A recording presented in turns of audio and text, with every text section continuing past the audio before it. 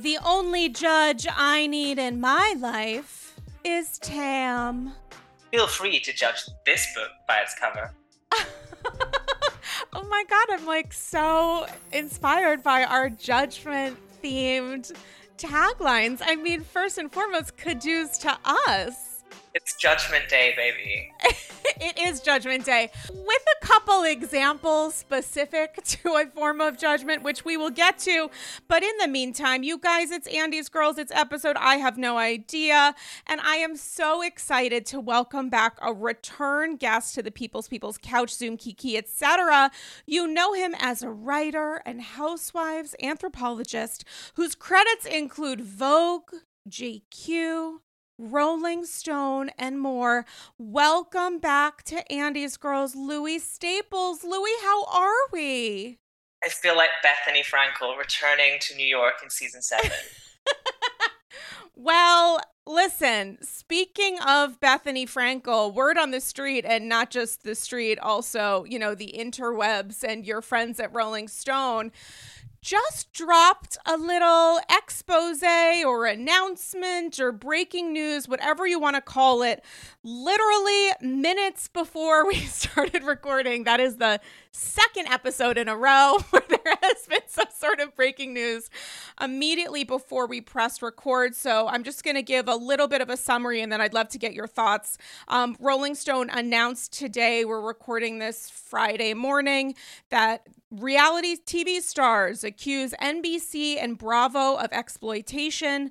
The day of reckoning has arrived. A legal letter was sent to the networks accusing them of manipulative tactics, covering up instances of sexual abuse, and refusing to let cast members leave shows. The two lawyers taking the helm of this are Mark Garagos and Brian Friedman, who are also representing Bethany Frankel, who obviously has put out a call in the last several weeks to unionize reality TV.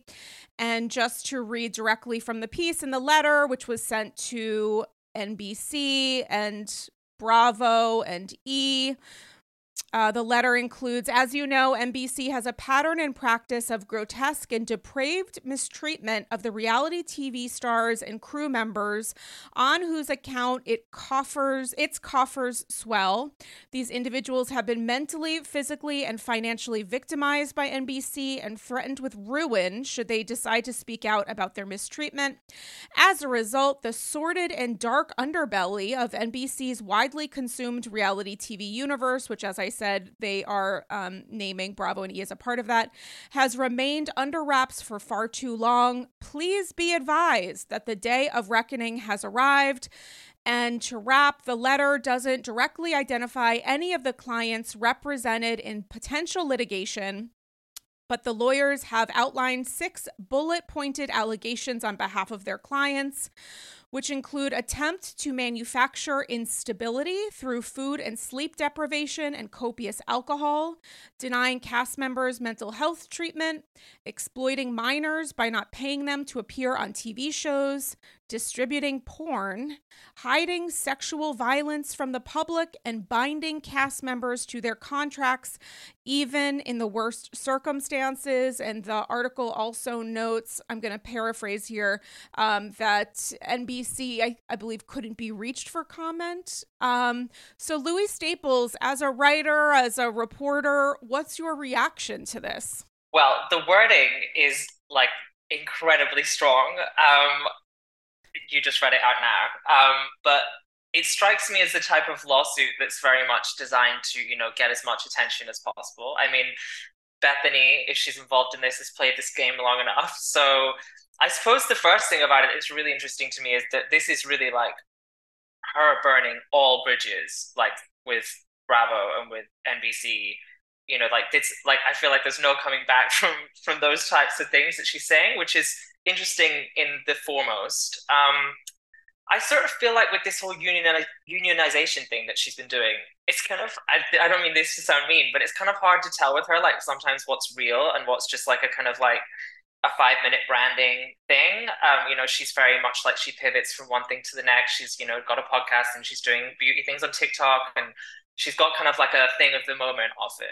And so it's hard to tell like how long, this goes for. But to be honest with you, regardless of my feelings on Bethany, I'm a huge fan of hers as a reality star. But I think that it's definitely the time has come for some sort of accountability for how reality stars are treated. It's a tough one because as a genre, I'm not sure how you ever really get past that inherent tension between, like the fact that it is quite exploitative, the dynamic. But I'm sure you agree. I've been hearing so much about actors over the last few weeks and like sort of sharing how much they were paid for various things and like saying they had to be like working for Domino's and stuff like that while they were on like a really hit show, which is just like crazy to me. And then you've got to assume that the situation for reality stars is probably much worse, like the majority of reality stars. So I definitely feel like it's kind of overdue to start having that conversation. I mean, I'm not sure, the American legal system like baffles me. I'm not really sure like what happens after this. Like, I don't know what like which type of lawsuit it is and how serious it is. And like these things are extremely like confusing to someone outside of there. But I don't know. I think that it's good that we're having a conversation about it. What do you think? First off, so many great points. I happen to have spoken to several housewives and some other reality TV folk this past weekend at the Jill Zarin Luxury Lunch for a piece I wrote for the Daily Beast, which I'll link in the show notes to this episode. But I asked several of the housewives outright, do you support Bethany's call to unionize and would you potentially join? And there was an array of responses. Jill didn't want to discuss potential unionization, although she was happy to discuss some other things dealing with the network, which hopefully you guys will get a chance to read potentially while you're listening to this episode. And, Cynthia Bailey was in full support. Survivor winner Wendell Holland, whose name I think I just fucked up, was in full support. Margaret Josephs really, truly did not want to discuss anything having to do with this. Neither did Jen Fessler, although Marge was certainly in support of the WGA and actor strikes, as she mentioned in the piece. I think people are nervous about speaking out. I think it is a difficult ask, honestly, to pose to people who are currently employed and are current housewives or friends of. I mean, it's like, how do you talk about this without upsetting the network, which surely was aware the second this announcement came out by Bethany in the last couple weeks that this was going to be something they wanted to maintain some element of control of. But fuck, I mean, the Rolling Stone piece, which I'm also going to link in the show notes, is interesting because it mentions the lawyers. It all. Say what? Mention it all. I mean, for real, mention it all. It includes the fact that the lawyers want to ensure that no potential evidence will be tampered with, including they mentioned BlackBerries, which I thought to myself, how far fucking back are we going with this shit? Like, not to say we shouldn't, but like, my God, I hope some of this is coming from the iPhone generation. So you know what my theory is on this? Like, so I don't know if you know, but Kim Kardashian has this like BlackBerry obsession, right? Yes. She buys old BlackBerries like off eBay and stuff. And I think a few years ago she was like, "This is my last BlackBerry." So I think she might have like retired that now. But I'm like, there must be somebody. I feel like this must be like I don't know what the word is, but like a signifier to who that person is. I feel like there must be someone in like the top tiers of Bravo, or like someone who is known for still using a BlackBerry, like who's like someone that they're making an allusion to that they can't obviously name. But I feel like that's like a loaded detail. It's just so random, and I just feel like it couldn't be there by accident. Like it just has to be something to do with the BlackBerry, right? I think you are totally right. And also, E is mentioned in this. It's NBC as the conglomerate, but also obviously E and Bravo are at the forefront. And I mean, this is total conjecture. I'm truly talking out of my ass. We have no idea who was named. The lawyers mentioned they've spoken to 50 plus reality TV stars at this point. I have no idea which networks are represented in those discussions and conversations. But the Kardashians Keeping Up was obviously a huge franchise for E until they ended the show and then essentially duplicated it for Hulu, but with better camera work. So it's entirely possible that that's a part of this, but I would assume because in an earlier Variety piece, the lawyers mentioned, I forget if it was Mark or Brian or both of them, this is war, which is something Bethany also mentioned on her social media. I wouldn't be surprised if in many ways Bravo is at the heart of this, since in many ways Bethany represents Bravo. I think they are going to be all hands on deck, but it is interesting that the first organization, let's say media company that they went after, is the one Bethany was a part of and a face of for so many years.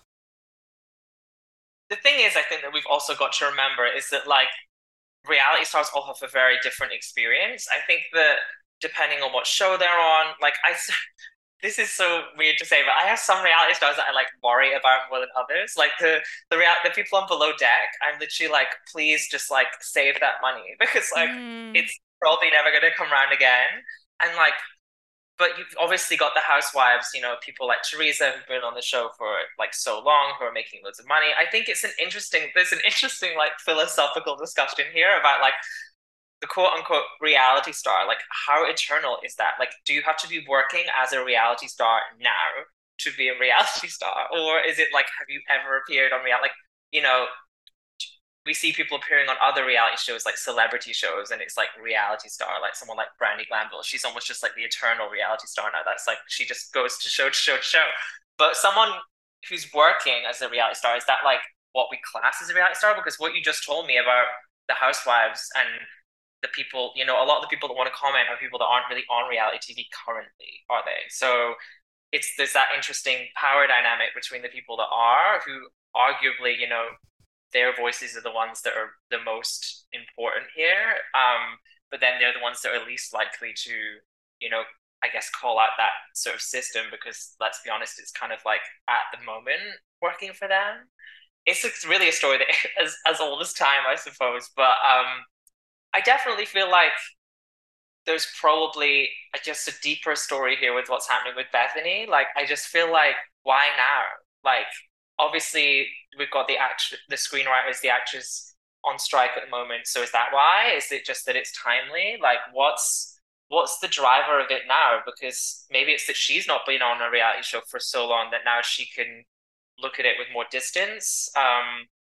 Is it the fact that she's not on the RHONY girls trip to Scary Island and that she's, drumming up some stuff? I mean, it couldn't have been escaped that she did the Jill Zarin Rewives episode on the same day as the new rebooted RHONY. So is it something to do with that franchise moving on, and I don't know, some other thing to do with her? It feels very personal between her and Bravo to me. Maybe it's not, I can't speak for Bethany. I'm sure she would talk about it in her own terms, but it feels like there's some score to settle there.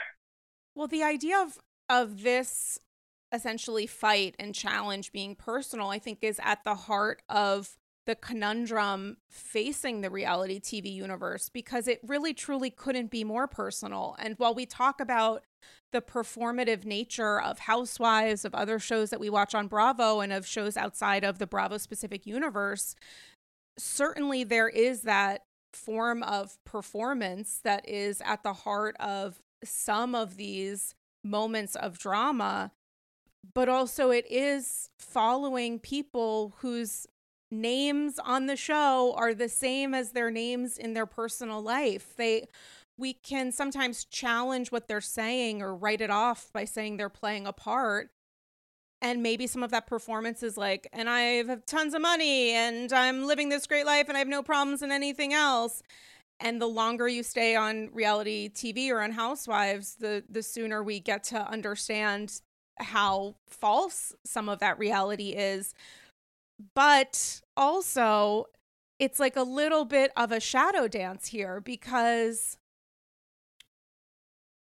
you know, many of these people perform wealth and rich, and what they come out of Housewives with, excepting Bethany and a few others, is like celebrity and fame, which maybe you can monetize, but maybe not. I mean, that's not paying the bills.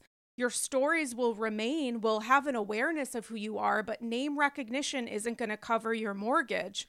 And while there is some other explosive allegations in this letter and in this, you know, expose and reveal, it does get to the heart of what the WGA and SAG-AFTRA are fighting for, which is to ensure that they are compensated for their work. It's something that Bethany discussed in a previous interview after her announcement first came out, that she was inspired by the ongoing strikes, that was at the heart of this. And I think she saw a group of people who was not being represented, and in Bethany form was like, I am going to be the one to be the face of this and to attempt to drive attention.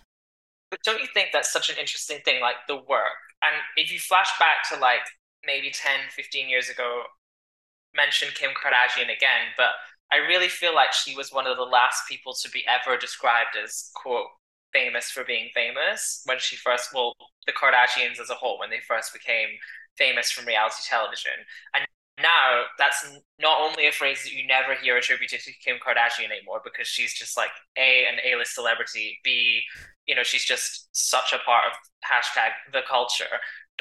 That's just never something people say about her. But more widely, I really feel like that's such an old time phrase. I don't ever hear that said about any reality star anymore. And I think that that is the fundamental shift, is that it is now considered work. Not only that, but, you know, being a content creator or an influencer, as a lot of these reality stars are as well, that is, I'd say, more widely considered to be work. Whereas I think, you know, 10 years ago, it probably wouldn't have, you know, if this strike was all, well, there was a strike. The last strike, when the last strike was happening, I mean, there wasn't any even whisper. There was plenty of reality TV back then, but there wasn't even a whisper of reality stars being brought in that conversation. So now that they are, I think that is a real kind of a shift, don't you think? Yeah, and I think it's an important conversation to have, especially when we're talking about Housewives and we're talking about the psychology behind this franchise and universe and what is the cost of that. Like, we're examining the ways that these women are potentially affected by their time on the show, let alone what we're watching as new episodes come out. And it's like, okay, there's another side to this. And if, you know, the purpose of AG, or maybe the result of AG, is to humanize people who are often discussed as caricatures, I think this is another element of it, albeit incredibly complicated. And to add on to what you just said about, you know, the insult that was used against Kim and is still used, I see it quite often on social, the idea that, like, you're nothing, you don't mean anything because I've decided that you don't have talent. I think of it as the difference between talent and success. It's like, okay, well, you want to say because this person is on TV and they are themselves, that you feel that that is not a talent. Let's look at what the numbers, let's look at how the numbers reflect the value of the show that they're on or of their role on a specific franchise. That becomes more complicated, I think, to the powers that be, because many of these shows are extraordinarily popular, and they are popular because of the personalities and lives that we're viewing and picking apart each week.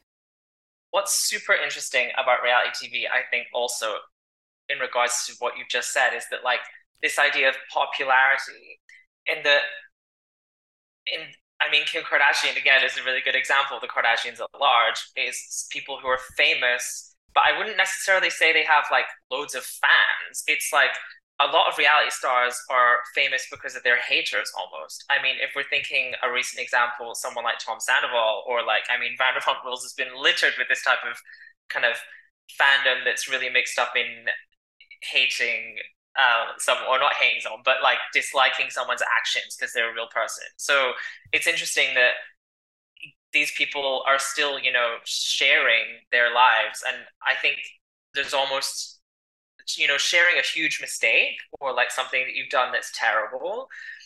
That's like extremely, I would say that's like going over like above and beyond in the sort of reality world. It's interesting. Like I'd say that's a really key thing that separates most actors from reality stars. In that, I mean, there's a few actors that are definitely famous because they have haters, but that's rarer. Most actors have a kind of more traditional fan relationship, whereas reality stars, it's so, as you said earlier, because they're a real person, it's so much more complicated. Their fame and their notoriety and also their earning potential is all influenced by quite different emotions and a different type of relationship.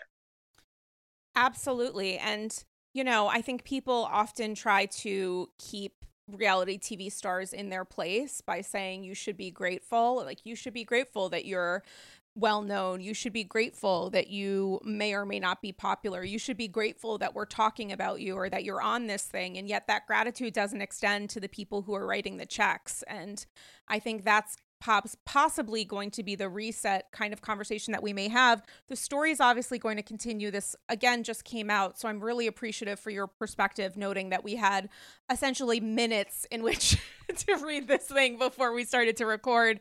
But Louis Staples, listen, there's a lot going on and a lot of different conversations to have about the Housewives universe, but holy fucking shit, the gift that the last several weeks have given us with content, with storylines, with people whose experiences I truly can't wait to unpack. What has garnered your attention as of late? So with Housewives in particular, because I watch Below Deck, I watch Vanderpump Rules, but like Housewives will always be, I think, my core Bravo, all year round.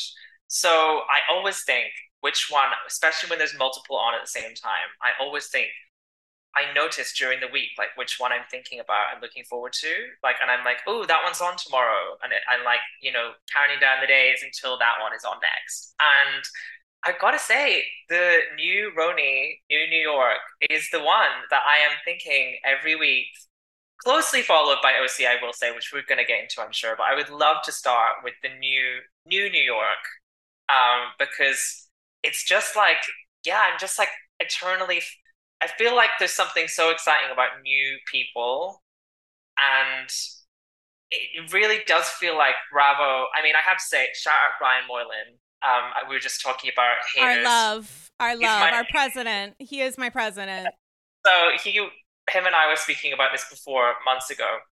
It might have even been for one of my articles, actually. I can't remember, but we were talking, and he said, I think we should trust Bravo because they've produced great reality TV for 15 years, like, well, longer than 15 years, but great housewife shows for 15 years, and they know what they're doing, so we should trust them.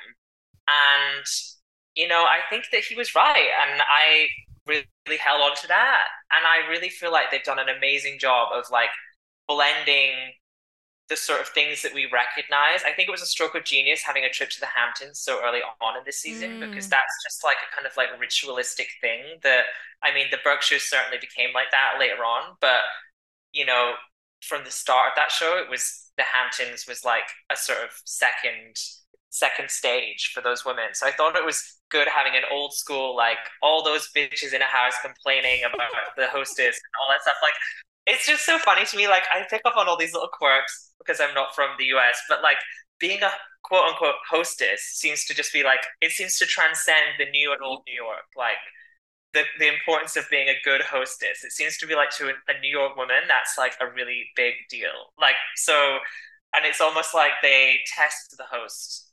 They really want to haze the host and antagonize her.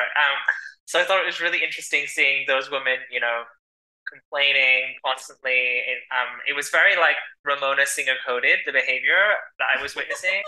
It was like just like the most ungrateful behavior ever. Like, she had thousands of dollars worth of caviar, like professionally prepared for those women, and they came in and were like, I'm starving. And like driving to other places to get food, and like I just thought it was completely hilarious. And yeah, I just think that there's such an interesting mix of those women. Like I feel like there's just so much that I still, well, obviously because there is just like so much to get to know in all of them. And I feel kind of connected to them as a group, despite the fact that it's only been 3 episodes, which I think is just like a really good sign. Shout out to Astepro for sponsoring this episode and providing me with free samples. Astepro is a first-of-its-kind nasal allergy spray. It's the fastest 24-hour over-the-counter allergy spray.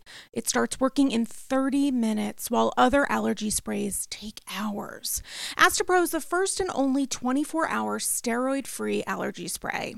It delivers full prescription-strength indoor and outdoor allergy relief from nasal congestion, runny and itchy nose, and sneezing. Living in New York City is not easy. Just ask Sonia trying to sell that house. There are so many mornings where I wake up and think, oh my gosh, I'm having the worst cold of my life. And I realize it's actually from allergies.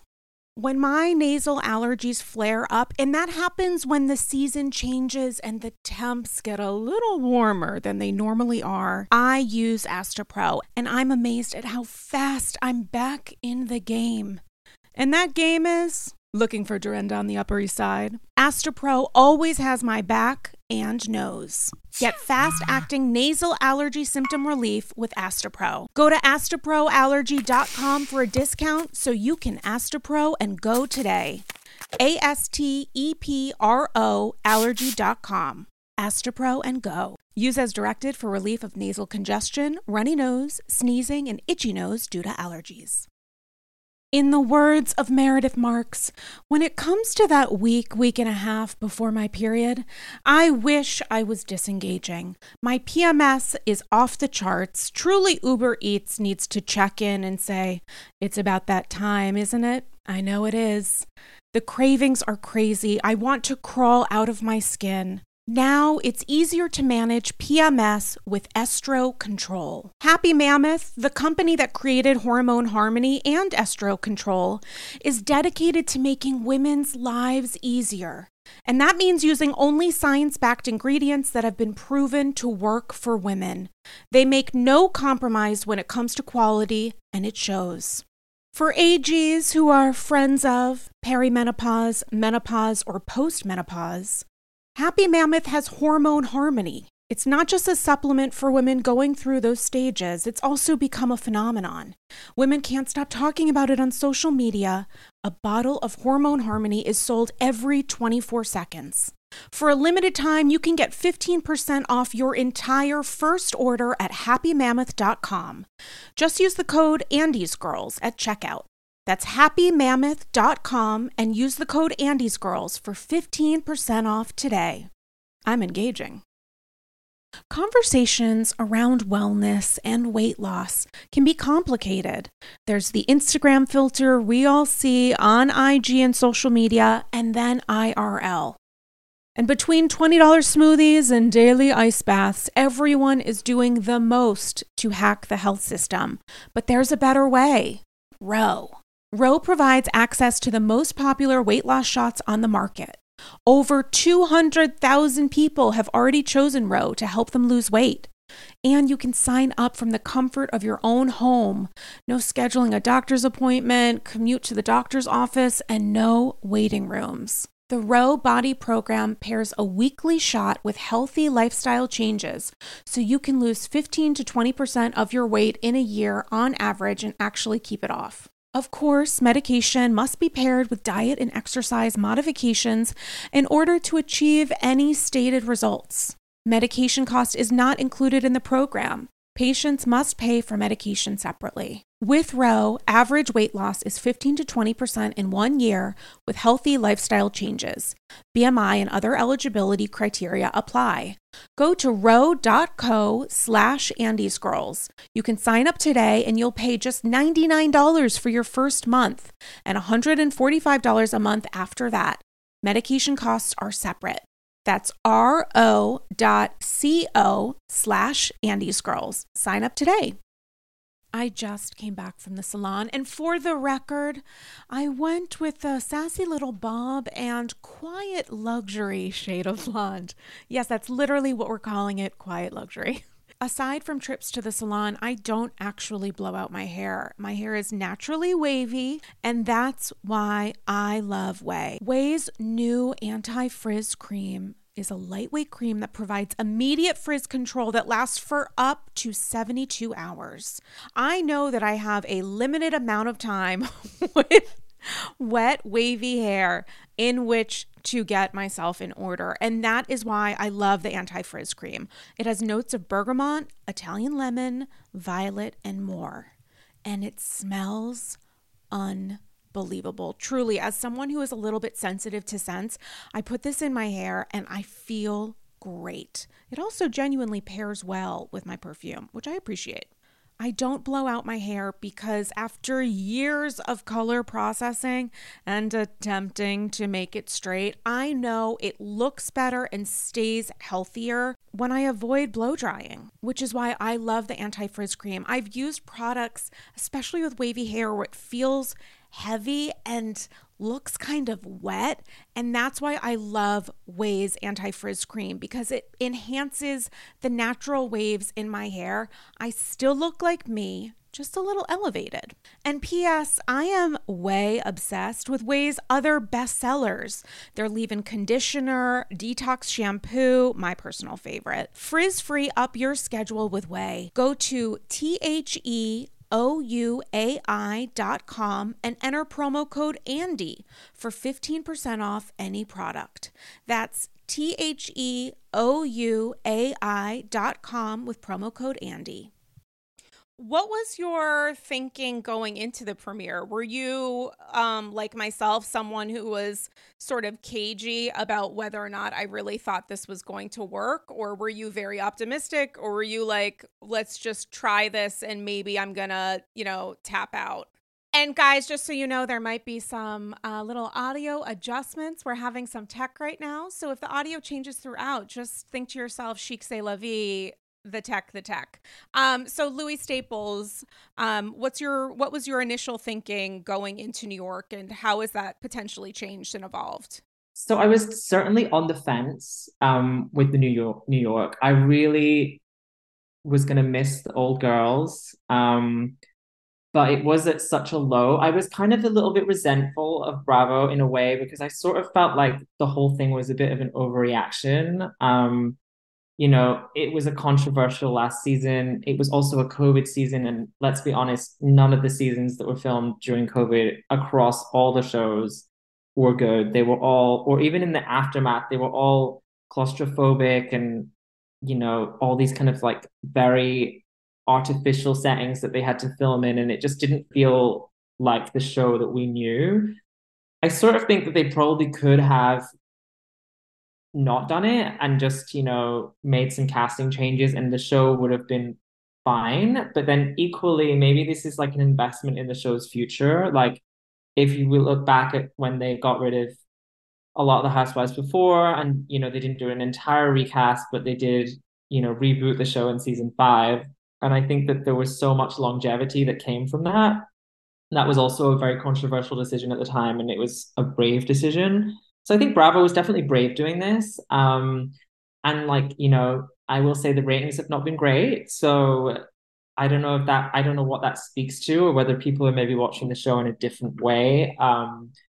But I definitely was on the fence. I wasn't sure what to expect. And I was sort of more excited for the Scary Island Ultimate Girls trip, if I'm being honest.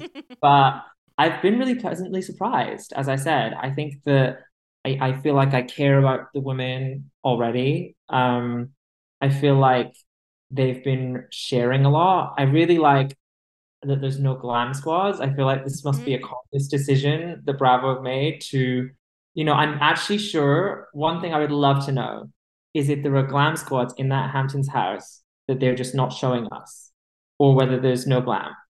Like, are they all getting their glam done and they're just not showing it? Or is there really not the glam squad vibe on this show? That's what I'm interested in. It's a good question. I don't think anybody looks like they came from glam. And I mean that in the nicest, most fabulous way. They look like beautiful women who didn't. Like they look amazing, but like kind of, put together themselves almost, which I feel like has always been the vibe of New York. I still loved, how they were really overdressed for their Sag Harbor dinner. I thought that was quite hilarious, and also dressed like exactly the same.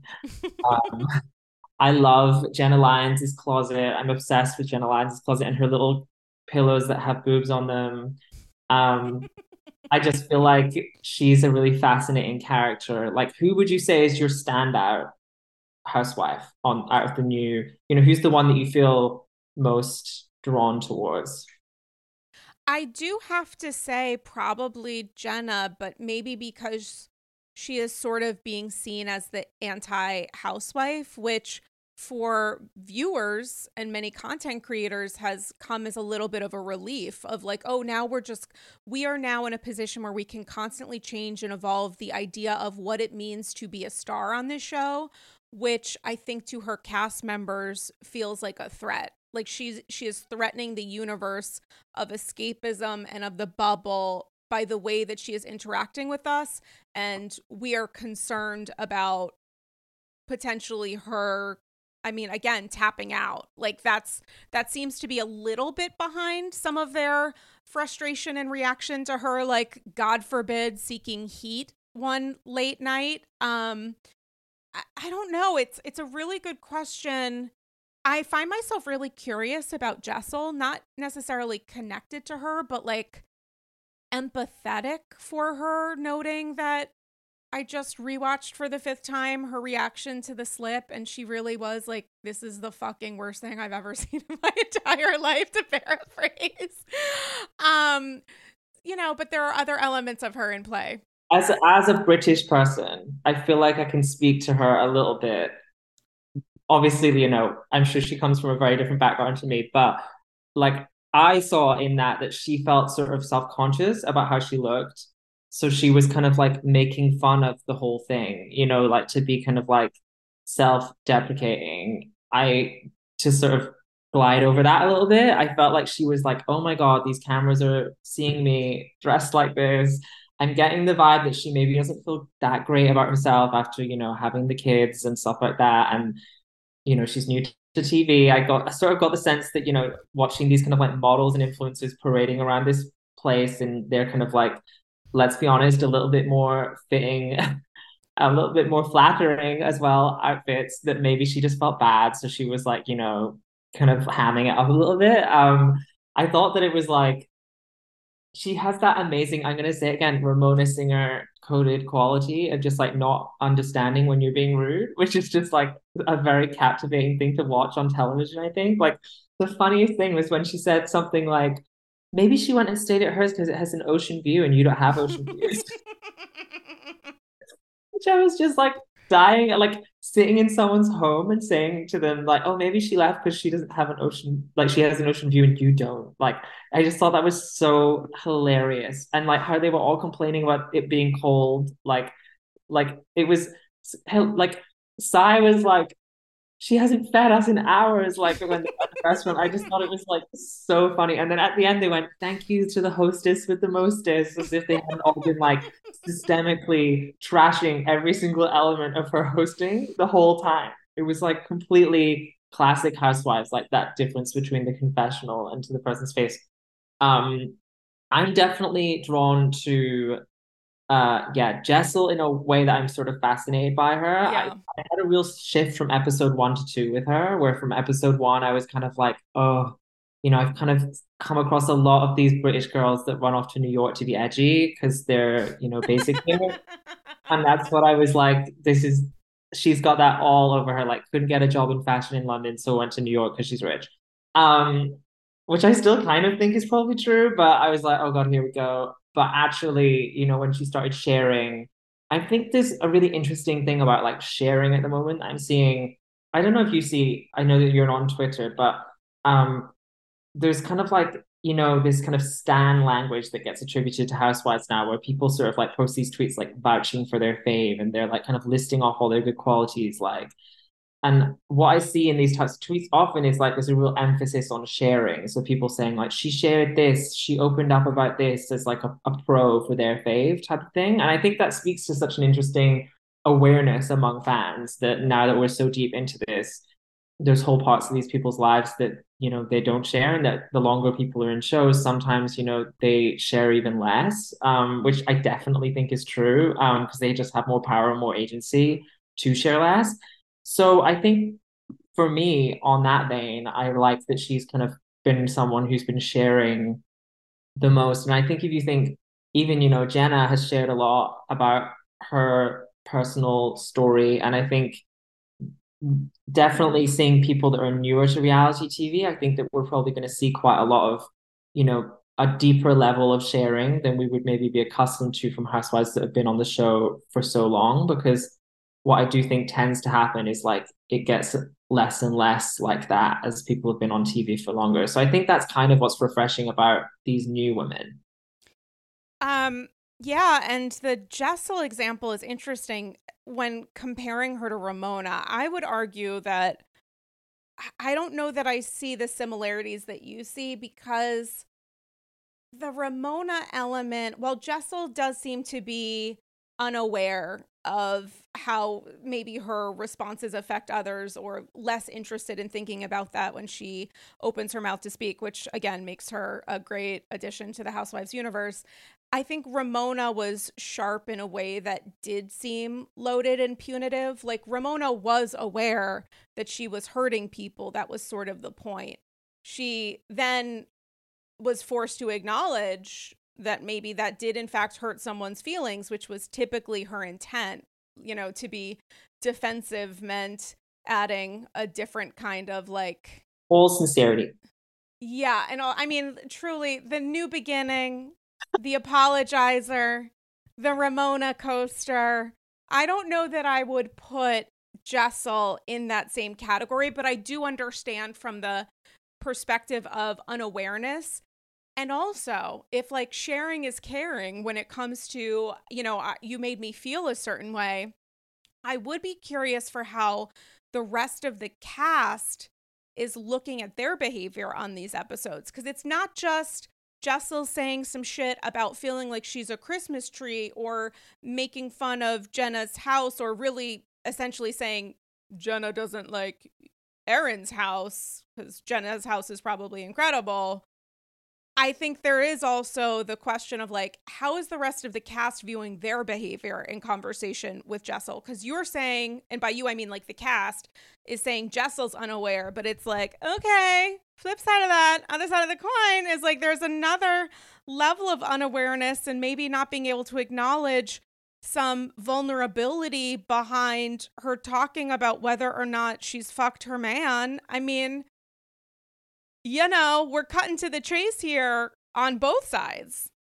Totally. And I think that there's just like such an interesting like hierarchy in this group that's so unclear right now because it's so new. But I think we're seeing quite early on, Jenna's status is this, she's kind of this like enigma and like, a bit more withdrawn. And you said earlier that I think that's kind of like threatening to the other women. So I think it's given her this kind of status within the group already in the early stages. She got given the best room at Erin's, and then she left, and that was a big deal. But I think we're starting to see that being challenged a little bit, even quite early on. I thought it was fascinating the way Erin has this vibe to me of like a girl that just wants to be accepted by like the cool girls the whole time. Like, totally. The whole like the social faux pas of her wanting to hang out at like the mystery terrible restaurant, and then I thought like the caviar thing at the house was so like, accept me, you fancy bitches, like I can be fancy too. And then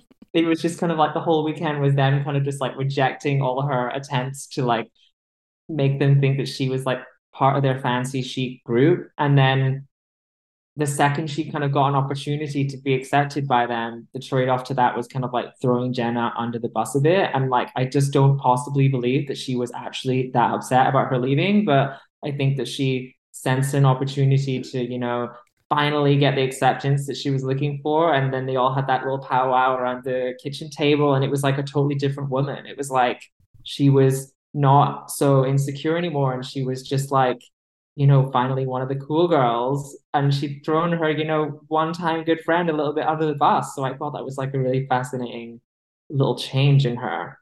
I do think that the tail end of the episode did show Erin taking a couple steps back from how she behaved earlier, but I do think she meant it. Like, I do think she was annoyed and insulted and did not give a shit about the fact that her guests were uncomfortable because there was no heat. She was like, there might be no heat, but it's in my house. It's in my house, which is a nice house. It is a fancy house. And if you don't have heat, I don't care as much about that as you staying in the house, because part of being a guest is to take it. And like, especially when you're doing so on camera, do not minimize my house this early on, because that's getting to the heart of who I am. Minimizing her house was like all they did. Like, I really feel like I didn't hear one compliment. Like, I just heard like, it's cold, there isn't enough space, there's not enough food. Like, it was just like hilarious. I thought the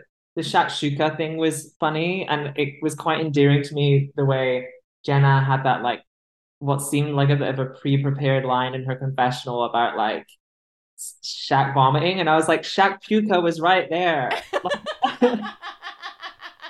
I was like, come on. I was like, come on, Jenna, be a writer, girl. My Bethany God. would have said Shaq Puka. Carol Radziwill would have said Shaq Puka. That's what I know. I know that. What did you think about the conversation about like wealth at the fire pit, which I thought was specifically very interesting? Because as a British person, right? So we're so fucked up about the way we talk about money. So like, someone would never say here, I grew up poor, quote unquote. They would say like, I'm from like a working class background, or they'd like allude to it like, I'm from a small village, I'm from an ex-mining town, or something like that. Like they would say, I'm from like something like that. They would never say, quote unquote, I grew up poor.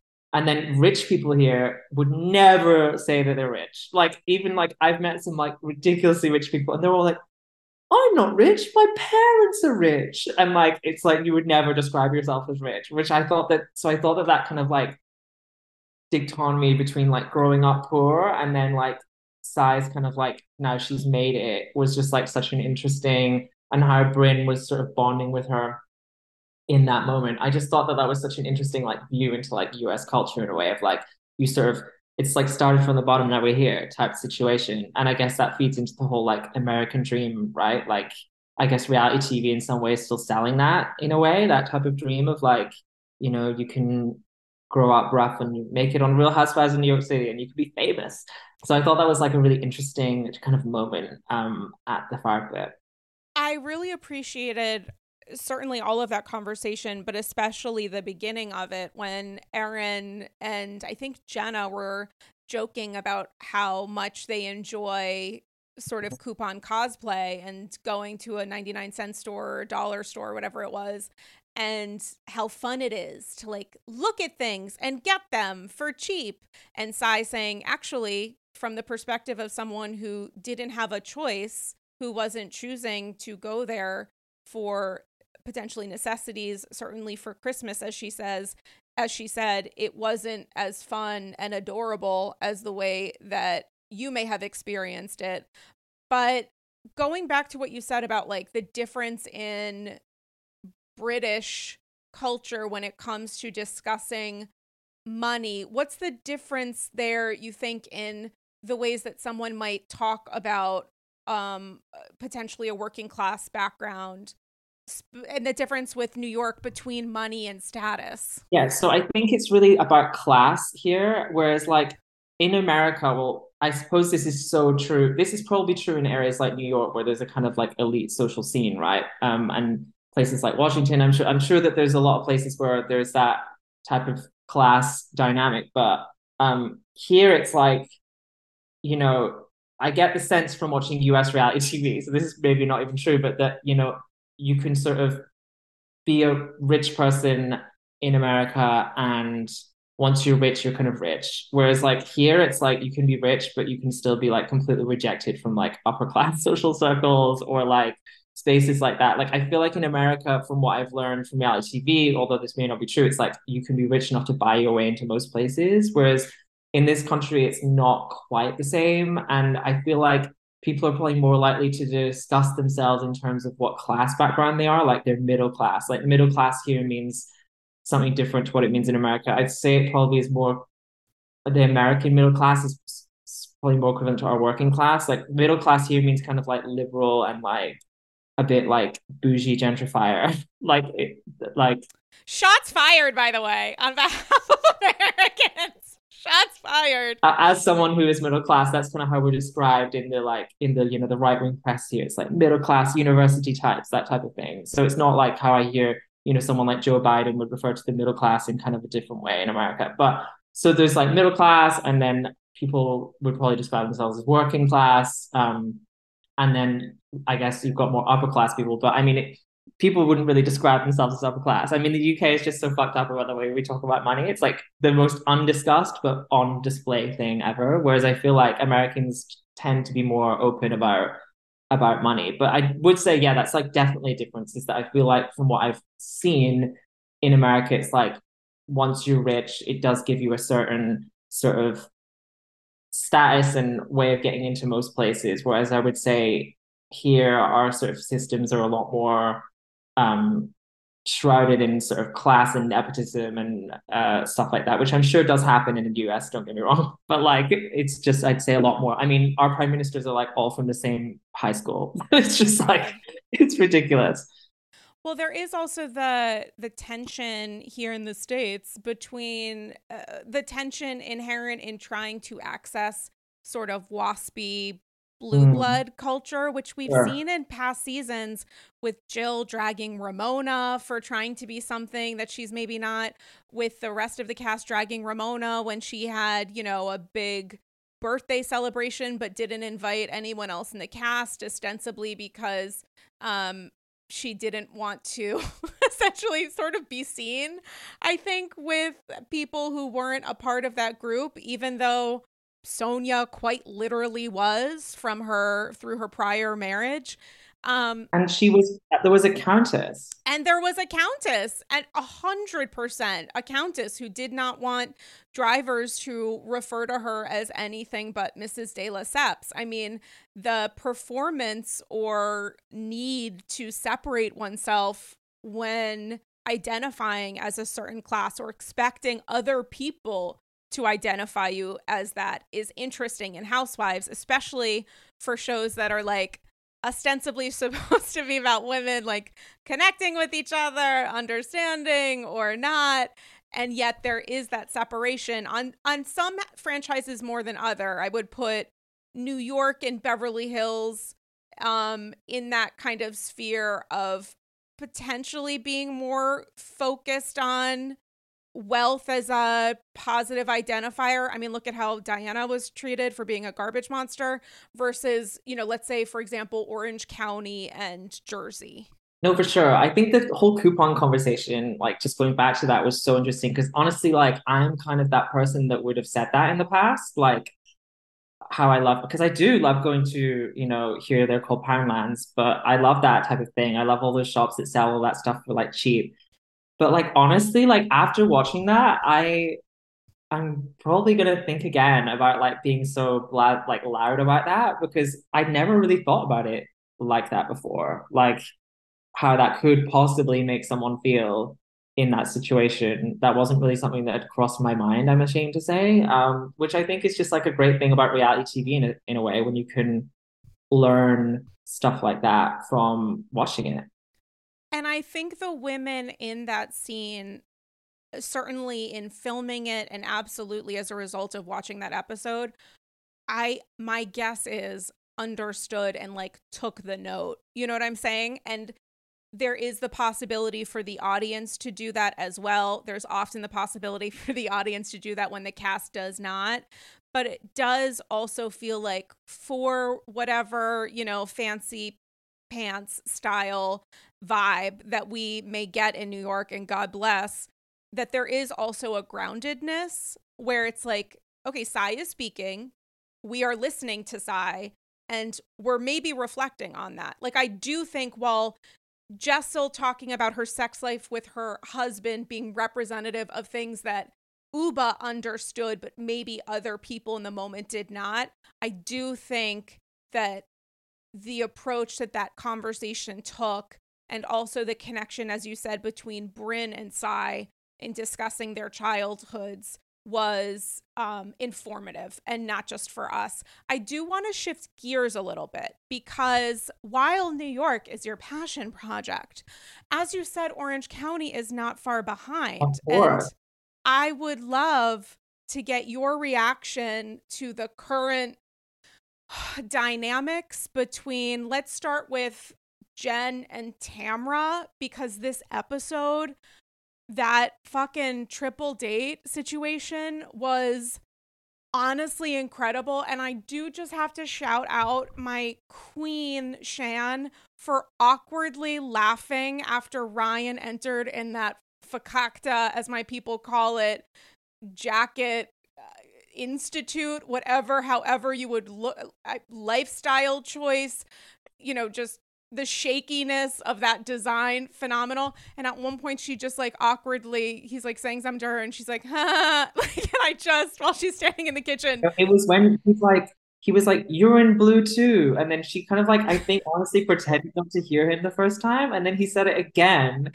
So then she had to react. And she just goes, like, it was like so uncomfortable. Like, and she kind of like does this weird like swivel thing where she almost is like looking for an escape and then realizes they're in this like confined space. So she's gonna like have to speak to him. It was like a profoundly awkward, like, I don't know like whether they hammed it up in the editing somehow, but it was like there was so many, I mean, there was a lot of like glances that I was like, are they glancing at each other? But like it was just extremely like really uncomfortable. I was on the verge of pausing it as I was watching it a few times, which is what I sometimes do when I'm really uncomfortable when I'm watching reality TV, just like taking a breather.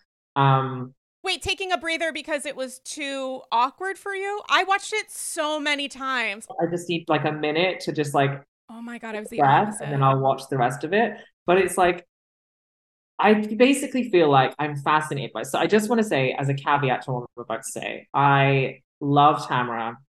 I'm so glad that she's back on the show. Agree. I watched OC. OC was the first show that I started watching, the Housewives show, and I've honestly watched it since really like so long ago. So like when she first joined the show. So really, I've like grown up in my Housewives fandom with her, and I think she's a phenomenal reality star. But I mean, she's just like, you have to do a deal with the devil when you watch this woman, because it's like I stan her, but I've created like an invisible contract between me and her where it's like, I'm standing you, but I know that your behavior is just like completely awful. Like, I think that there's definitely something to be said. And I think it was Gina or Emily, maybe both of them, that said that Heather is scared of Tamara. And I think that the whole cast are kind of scared of her, even the ones that are like, I'm not scared of her. I'm like, you're scared of her. Spoken like someone who is scared of her. But, you know, I would be scared of her as well. But I think there's something really interesting about what's clearly happened to me is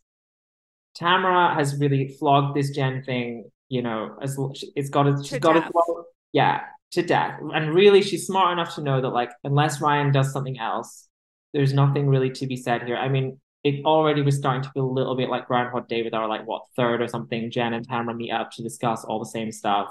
It was starting to feel a bit like I'm getting a little bit sick of this now, although, as you say, thank goodness for the awkward boat ride.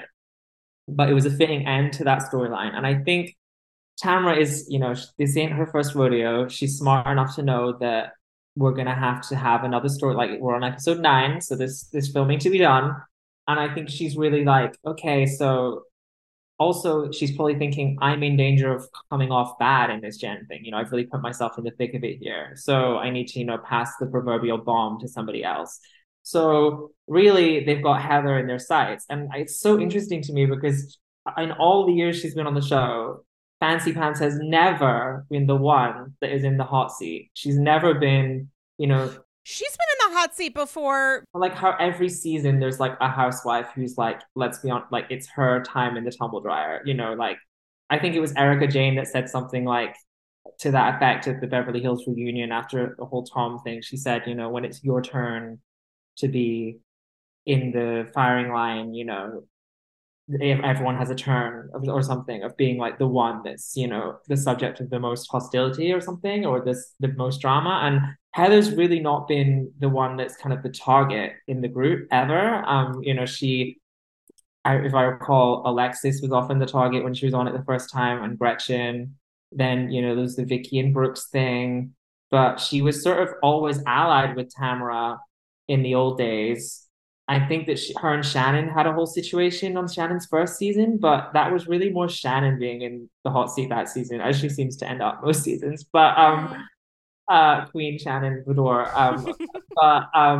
So we've never really had this thing where the sharks are circling for Heather, because she's, you know, I think partly because of her money and status, and partly because she's just, you know, very articulate and smart, and she kind of is good at getting her point across. She's never really the one that's kind of in the, you know, the vultures are circling for her. And I'm really sensing that this season, that for one reason or another, Tamara coming back to the show has changed the dynamic, and she's no longer the sort of alpha of the group. And it seems like the vultures are circling a little bit for her.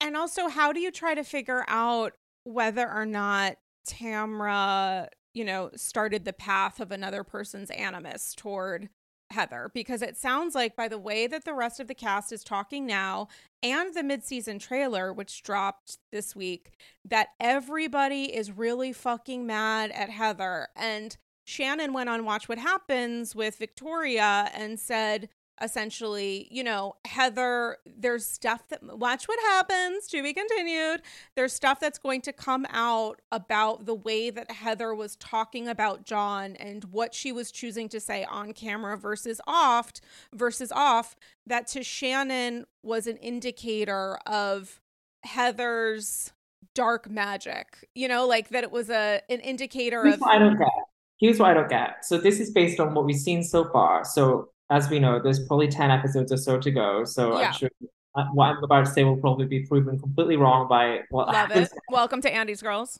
However, to me, what I know so far is Heather got told something by Shannon that I think was also told to Emily by Shannon, or something like Shannon had told a few people, but then Heather Shannon, sorry to interrupt, but I think Shannon told Heather and Heather told Emily or Emily and Gina. Shannon is arguing that she only told one person, Heather. Okay, so Shannon told her off camera. She told other people off camera. Right, fine. I get that could feel like your confidence being betrayed, 100%. I get it, especially if it's something really private, and especially if I feel like the implication might be that Heather was telling them off camera so that it could be brought up on camera. Right? A la Heather's allegations about Shannon last season of, you're talking about the plastic surgery, Mishigas, off camera, so that I'm talking to you about it off camera so that you will bring it up on. Right. So I think that that's the subtext of this conversation. And I think that that's kind of what we have to think about whenever these housewives argue about stuff that was said off camera, is like, okay, so this was like a strategy session against me to like bring it up on camera. Fine. However, Tamara, her so-called best friend now again, is the one bringing it up on camera and then trying to blame Heather for the fact that she's bringing it up. And I'm like, you also, to me, that scene was so, this is like Tamara's genius. It was so like Vanderpumpian, the way that Vicky was brought in so that she was then a central player in this story, who would then have an excuse to reappear whenever it's going to be discussed, which I thought was a stroke of genius for, you know, the world's most desperate person to get back on the show ever. To like, you know, she was practically fizzing with glee at the table, like when it was brought up, like she like could barely contain her smiles. And I'm like, this is like your friend who's like in a serious distress, and she was like sitting there like practically bobbing on her own, like just having the time of her life. Like, God bless her, I love her. This is a type of narcissism that just makes her an amazing reality star. But yeah, so they bring it up on camera and are like literally like practically salivating to bring this thing up, to the extent that Shannon has to remove herself from the table so that it doesn't get brought up. So I'm sort of like, why aren't you annoyed at them? Like, if you really think that Heather was telling people so that they would bring it up on camera, then what are you doing about the people that are bringing it up on camera? And also bringing it up in a way, like, fair enough, they've not actually said what it is yet. I'm not sure if that's what's going to come out, but bringing it up in a way that's making it seem like this huge smoking gun, like almost like not saying it is making it seem like such a bigger deal than it maybe even is. Like, I don't know what it is, but not saying it is like almost like adding to the fire in a way. And also, Shannon saying this thing is so bad that if it's brought up on camera, my relationship will end. It will be ruined. But also, how dare you say that my relationship isn't doing well? And it's like, sweet, beloved Shan, if there's something so terrible about something having to do with your relationship being discussed openly that will ruin your relationship, but also everything's great, I don't know what that says about you and John. So also my thing is, did she say that, or did she just say, because she's claiming not to know, but I'm like, Who is? So Shannon is saying, Shannon knows. That's why the second that Tamra gave her eyes, Shannon was like, I know what you're going to say. The question is whether Tamra knows. in the most recent episode, she said, I want to find out exactly what she said first, like before I tell John. So she's pretending then that she doesn't know exactly what it is. I don't think that she's pretending she doesn't know what it is. I think she's trying to figure out what color commentary Heather added to the vulnerability that she shared. She wants to know if Heather's intention in the game of telephone was Heather's intention as potentially duplicitous or disloyal as what Tamra is heavily pushing, while also saying, I 100% know Heather's intention was bad. I also have no idea what she said or what was discussed, but I know that Heather was doing it for bad reasons. None of it makes any sense. Yeah, so the relationship's great, but if this terrible thing gets brought up, it will destroy the relationship.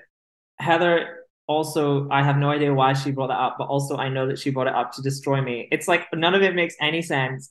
I sort of feel like, I mean, it's weird though. It's that thing of watching a reality show when you know two people have broken up already. It just like colors everything you watch, doesn't it? Like about on screen, because like we already know as viewers and people that follow Shannon on social media and stuff like that that they didn't, they did break up. Whether it's got something to do with this thing that's brought up, we don't know yet. But and also sidebar that they are seeing each other casually again, which makes everything, I think, a little bit worse because we didn't learn any lessons. Having screaming arguments at dinner and being escorted, quote unquote, to find our Uber with with men from the restaurant because we, quote unquote, didn't have our glasses with us. I mean, that's the best bit of PR spin I've ever heard. But which is referencing a Page Six piece that came out recently that Shannon addressed on Watch What Happens. Six reported that Shannon had a screaming argument with John's daughter at a restaurant, and that she was seen being kind of escorted out by the people that work there, and then her reps, I think, responded to Page Six saying that she was being escorted to her Uber because she couldn't find it because she had forgotten her glasses, which I thought was just an amazing. That was just iconic. I was like, I want to see the Slack channel where that was brainstormed. It's just amazing. But yes, so Shannon also, it's like she just has this funny thing where it's like she always ends up in the hot seat, as we were just discussing. Like, it's like even when the season isn't even about her, like she must have been so far this season so glad. Like, there was the whole thing with Tamra at the start, but really that was kind of over by like episode 2. She was very good at like nipping that in the bud. There was the whole you're a liar, you're a liar, you're a liar, and then she kind of like got over that, and then she must have been thinking like, oh, this is working out really well. Finally, a season where it's like not all about me and like the terrible things in my life or whatever. And now it's just like, bingo, the relationship is becoming a central storyline. I thought what was quite interesting, I noticed such an absence of the whole Heather thing in the mid-season trailer, really. Like, there's a bit where Heather says something like, I'm sick of being the punching bag, or like something like that, like, which alludes to like people being mad at her. But actually I was kind of expecting more Tamra v Heather in the mid-season, because I know that there's a big rift between them at the moment. So I was kind of thinking I would see kind of scenes of them kind of, shouting at each other or like, something like that. But I was expecting more of that, to be honest. But um I was quite intrigued by this Shannon and Emily fight that seems to happen. I mean, there was a scene where Emily was on the phone screaming at Shannon, saying she's two different people, like Jekyll and Hyde or something, which I think is interesting because I feel like Emily's like really come into her own this season. Um, as someone who's kind of like had kind of meh relationship with her over the years, like I've never really like loved her or hated her. Like she's been kind of a polarizing figure in the fandom, her and Gina both, but I'm kind of now getting to a point where I really feel like the show kind of wouldn't be the same without her in a weird way, even though it's kind of strange to think that because I really never would have saw that coming for myself. But I'm also like, I know this isn't going to be a popular opinion. Gina. I'm enjoying Gina this season. I really don't see, I'm seeing a lot of, hate for Gina on my. People hate Gina is extremely polarizing. Part of me thinks it's literally just because she isn't that rich and people just don't understand how she's on this show alongside Heather Dubrow. And maybe that doesn't make a lot of sense, like being fully real. Like maybe she wouldn't really be hanging out with any of these people. And maybe that's like partly why. I do think that some of her storylines feel very like storylines to me. Like it's very like formulaic, some of the scenes I see her in. It's like the dinner with Travis, the kind of soft launch of the real estate, and now it's like I don't really care about this real estate thing. I know that sounds mean, but I'm kind of like, you had your skincare thing like last year, so it seems a bit like hard to like really commit to this new thing with you. But like whatever, I guess if you're really happy. But like yeah, a lot of the scenes she's in, I do think my one criticism is that the ones that aren't with the group feel quite like, here's me and my ex, here's me and Travis. It's very kind of like stage managed by her, which is never like the best really. But at the same time, I do feel like she's sharing like some pretty gnarly stuff. Like I felt like some of the fans have been quite judgmental about her whole like having issues with her ex's infidelity still.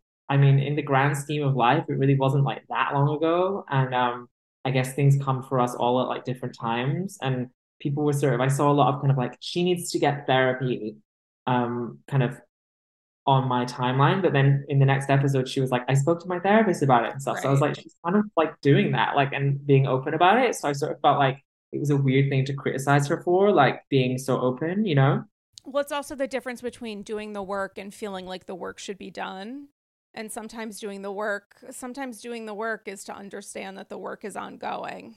Maybe it takes a moment to not be in like the sort of center of it and the thick of it. Like maybe you need to be, for some people, I guess, maybe you need that moment of being in a better place to then when someone comes along and it triggers you, then is the time to deal with that thing. Maybe she was in kind of like survival mode for a time and now she's kind of got this sort of capacity to deal with it. Yeah, and also maybe it's not so much about being in a better place, but being in a different place. Like maybe the place that she's in that's different isn't better when it comes to recovery and healing in the ways that she possibly thought until she heard about or reacted to what she felt was a minimization of betrayal through, having an extramarital affair. And that was by Jen and also in Gina's eyes, the rest of her cast. I really feel like she was also like pretty bold with like kind of going for Heather, or not going for Heather, but like, having her feelings towards Heather, the way that standing up to Heather and saying, I don't love that you, just kind of like brush me off. She was really like the kind of first person. Well, actually, I mean, maybe that was technically Taylor Armstrong, but like she was not happy about that and she had her feelings about it and she really saw that through.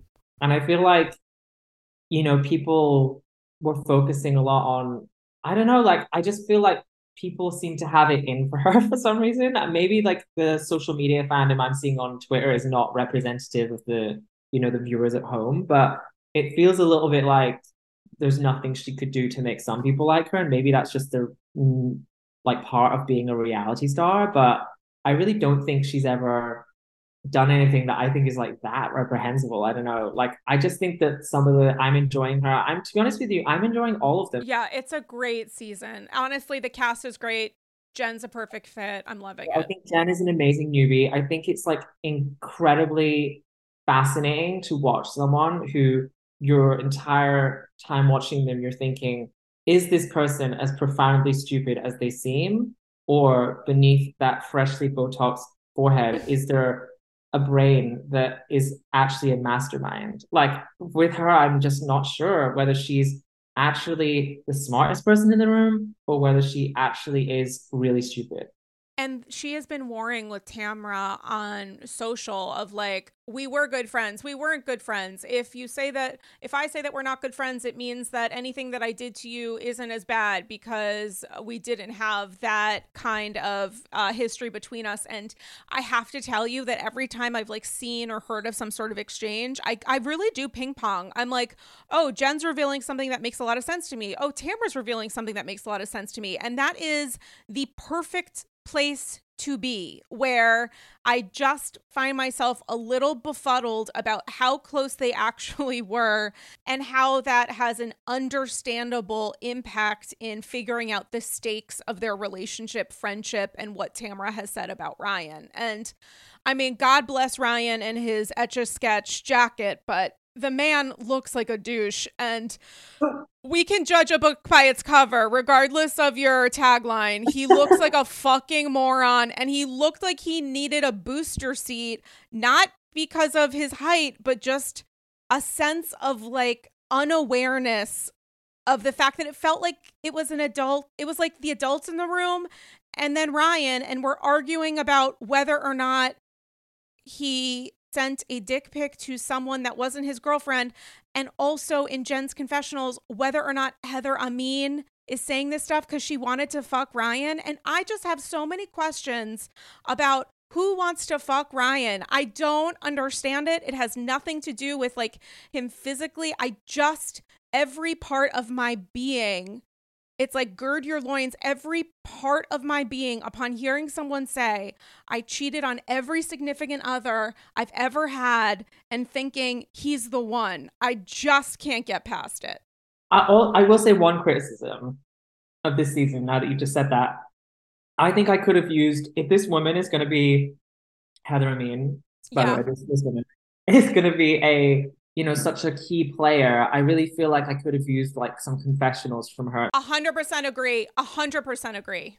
She's not in, like, they didn't soft launch her at all, and then, which is fine because I guess they can't predict the future, but I still feel like after she became such a central sort of witness in this, I feel like I could have used more from her, like not texts being shown on her behalf. Like I feel like I could have used more things from her, but I feel like they've kind of, Taylor seems to have faded away a little bit. I'm looking forward to her coming back because I feel like she has been a really great addition also. I think having an addition of a friend of and a full-time, plus Vicky, I suppose, is gonna, well, judging by the mid-season trailer, is gonna be making more of more appearances in the so it's almost like sort of two friends of and a full-time. So it's really kind of shaking up. Plus, I guess Tamra coming back, who's, that's a weird thing when someone who's been on it comes back because they sort of feel new, but they don't really. But I'm loving all of them. Like, I really think that it's been doing so well. It had such a lackluster few seasons. I really wasn't sure whether they were going to ever be able to get it back on track, but it's now kind of got its own identity again as well. Like, all the franchises have their own kind of vibe. And I just feel like theirs was so nondescript for a few years. And now it definitely, I don't know whether it's because they've been doing a lot more stuff on boats, it could be, but like I just feel like OC now I really sense the vibe of Orange County as a place, like how it is different to the other places. Whereas I feel like even that was kind of like neither here nor there in recent years. Like I just wasn't really ever sure why these women lived there, what they did there. Like, and I just feel like it's doing such a good job of kind of taking us into that world of Orange County. We just have a side note for Heather Dubrow's $12 million apartment. Her 2-bedroom. Yeah, which is just like the most hilarious thing I've ever seen as the downsizing to like a palace. I feel like I actually interviewed her for a piece like a while ago, and I was like saying how a friend of mine and have this thing about when she had hexagonal ice in her house. And oh my God, I looked for hexagonal ice. I looked for hexagonal ice trays on Amazon. She said to me that she's devastated that the new place doesn't have hexagonal ice that she's in just now. And she was like, I miss my ice. But I really really feel like Heather's maybe going through a little bit of a crisis of confidence at the moment. With this whole new career, well, new old career, like she seems to be really hanging that up as a storyline. This kind of like, which is interesting, like the concept of like buying a whole apartment and like stuff for this career that you don't even know if you're gonna have it. And like I feel like it was interesting to see the editors doing her the dirty a little bit with that edit of her, the new platform. I can't remember what it's called. Fireside. Yeah, like so showing all the time she'd mentioned it was very Kathy Hilton tequila coded behavior, but like I thought that was funny.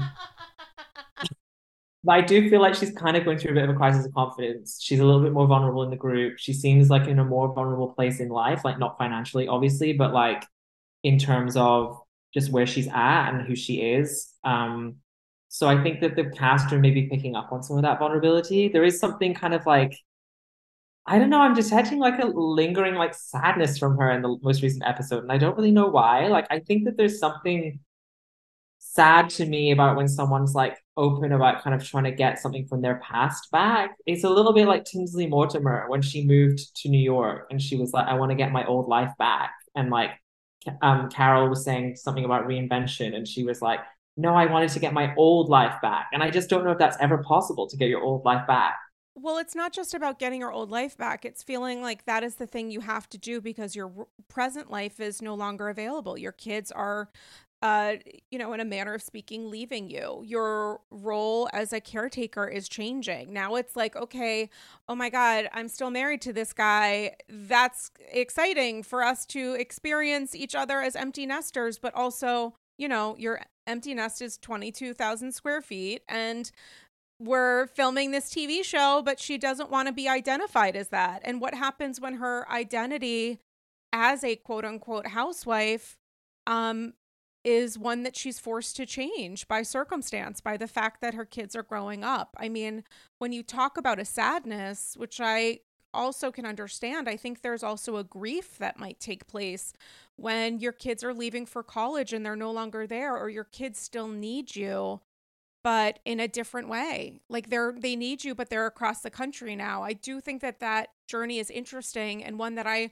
hopefully will continue to discuss. But Louis Staples, we've got some chatting we need to continue to do. So we're going to pivot to taking it personally for an upcoming ep. In the meantime, tell the AGs where they can follow you on social, read your amazing writing, that and so much more. So follow me at Louis Staples. I'm the same on Instagram and Twitter, now known as X, but we're going to continue calling it Twitter for now. Follow me at Louis Staples on both. Love that. Guys, you can follow me on Instagram and Threads at Dame Galley. An interesting conversation going on my social for the piece that I posted right before starting to record referencing the Rolling Stone reveal. So check that out on Instagram and Threads at Dame Galley. New pieces out for the Daily Beast. I will link in the show notes for this ep. And listen, so many new episodes up on the AG Patreon, including a 1-hour bonus episode with AG's recent guest co-host, Cara Berry of Everyone's Business But Mine. So you can listen to that now and so much more by supporting the Andy's Girls Patreon at patreon.com/Andy's Girls. Louis Staples, a pleasure as always for our little monologuing back and forth. We just have a lot to say. On that note, guys, thank you so much for listening, and we look forward to chatting with you soon. Bye-bye.